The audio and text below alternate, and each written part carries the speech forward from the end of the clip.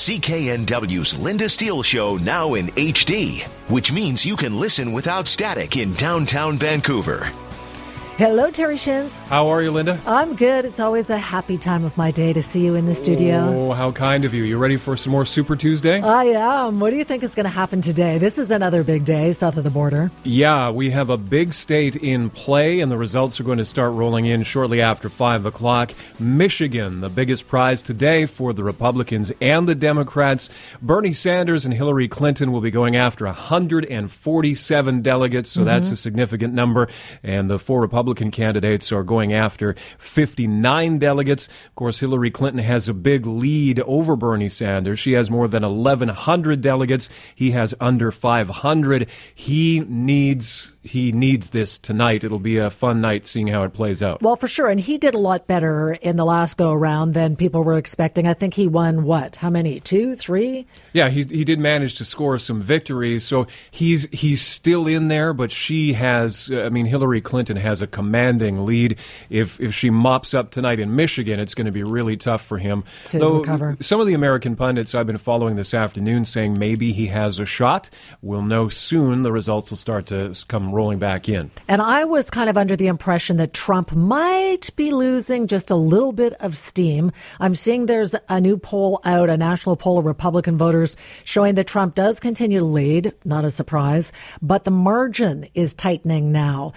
There's a smaller field. He's been under a lot of attack. What do you think is going to happen tonight? Well, I think that Hillary Clinton on the Democratic side has a much more comfortable lead than Donald Trump does right now. For all the attention Donald Trump is getting from the media, just everything the guy says we pounce on in Canada and in the States, but his lead is not nearly as commanding as Hillary Clinton's is. So this is an important night for him as well.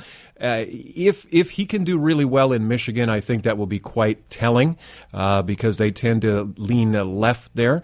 If he has a big win tonight, it will be very meaningful for the Trump campaign for sure. Yeah, so this ABC Washington Post poll is showing Trump with 34% support, which means that 65% of people don't support him. And I know that both he and Cruz are pushing for Rubio to quit little Marco, because they want to get him out because they both feel like they have a better chance of going forward without Rubio.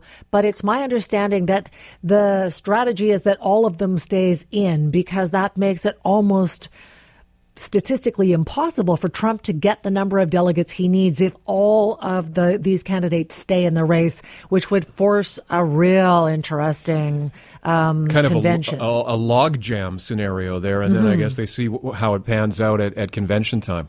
Yeah, so I'm not really understood. I don't really get the thing. I thought Rubio was going to do better. He's only got 18% support in the polls.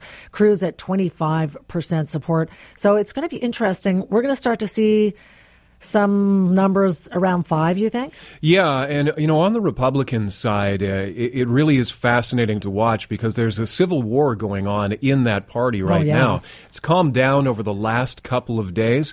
It's been interesting to watch how Donald Trump reacts now that they've all decided to attack him because he's a guy, he's a politician. I don't know in the modern era if we've seen anybody quite like him. I don't think so. Where he just fights by his own rules. There's no decorum. There's no etiquette. There's not a lot of respect. It's just like he says whatever he says.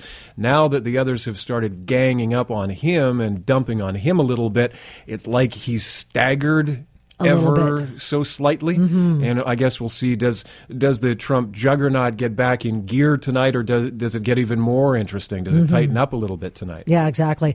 Switching to Canadian politics, sort of, I suppose. Our Prime Minister on International Women's Day made the announcement today that the next series of Canadian banknotes that comes out will feature a Canadian woman. Any picks on who you think that should be? Nellie McClung. Okay, now she's a little bit controversial too, I seem to recall, but I can't really remember why. I was thinking maybe Emily Carr. That's something someone else pitched on Twitter, and then they said, wouldn't that banknote look gorgeous. Yeah. If it was in honor of Emily of course. Carr. Nellie McClung, her efforts way back when led largely to Manitoba, to women being allowed to vote in Manitoba. Right. So certainly a famous Canadian historical figure. This one may be out of left field, but I actually had the honor of meeting her.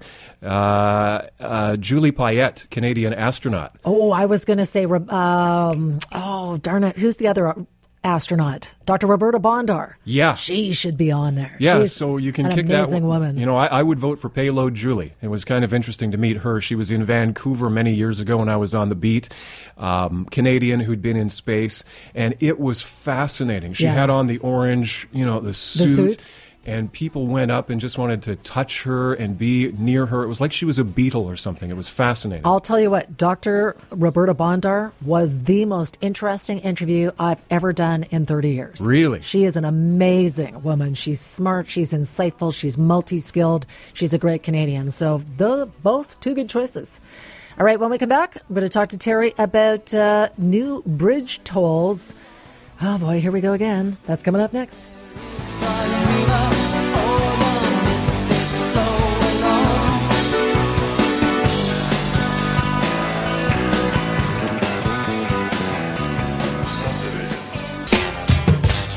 This is the Lynda Steele Show on News Talk 980 CKNW, now in HD. Details at cknw.com. We're back. Terry Shintz is in the studio. We're talking top stories this afternoon. And one of the stories that caught my eye, and a lot of people talking about it, is talking of tolling the new Patello Bridge. And Jennifer was just flying over it. And in a couple of years, when it's revamped, we'll probably be paying to drive over it. Mayors in New Westminster and Surrey and officials at TransLink signing a memorandum of understanding. Basically, that is a letter that says, going forward, it looks like we want to put a toll on this. If you know New Westminster, if you ever drive through it or visit it or you live there, you know it has really become congested since the tolls went on the Portman Bridge. I think the vehicle traffic has gone up by something like 20,000 trips a day. If you're in New West at all, you know this. You don't need anybody to tell you. You see it. Those streets are backed up a lot. Yeah. So they want a toll on a new Patello Bridge. And this is what the New West Mayor, Jonathan Cote, had to say. It's actually an incredible, important first step to get the bridge replaced. And it puts us on a path seeing a new Patello Bridge around 2022 or 2023. So it's not that simple, though. There is a memorandum of agreement between New West, Surrey, and TransLink, but it's sort of hooked to some sort of regional road pricing in all of Metro Vancouver, right? And transit is never simple in Metro Vancouver, so we should be used to that by now, I guess. No kidding, I suppose. So now we wait to see, and we're hearing from the minister responsible for TransLink, or the transportation minister as well, that we actually don't need to go to referendum anymore if we're going to look at a road pricing model. Yeah, same old story. It keeps getting kicked back and forth from politician to politician. I happen to believe that I fall into that camp. I don't know if it's popular camp or not. Toll everything, but keep the prices down. Yeah, I tend to agree. I mean, we've got to go down that road, and it's really the only way that you're going to be able to argue fairness. I think so. I mean, I think instead of charging $3.50 or $4 for a specific bridge or two, why not hit everything with 50 cents or 75 cents and find a way once and for all to get these projects paid for? Seems reasonable. Whether it'll ever happen remains to be seen. So on another front, we have the empty housing report going to City Council, some almost 11,000 empty homes in Vancouver. Were you surprised? Did you think it was going to be more? I was surprised. I thought it was going to be more. Most of those properties are condos or townhouses. Mm-hmm. There's been so much chatter and so much discussion of these empty ghost neighborhoods and ghost houses. This report does not support that assumption. Having said that, if you took all of those mostly condos and you put them back into the rental market, they said it would push Vancouver's almost 0% vacancy rate up to around 10%. So it could make a huge difference if you could encourage the people who own these things to either sell them, so there's more supply out there, bring prices down, or rent them. It's an interesting report, and I would suggest those interested check it out at cknw.com. it says really the problem is not much worse than it was back in 2002.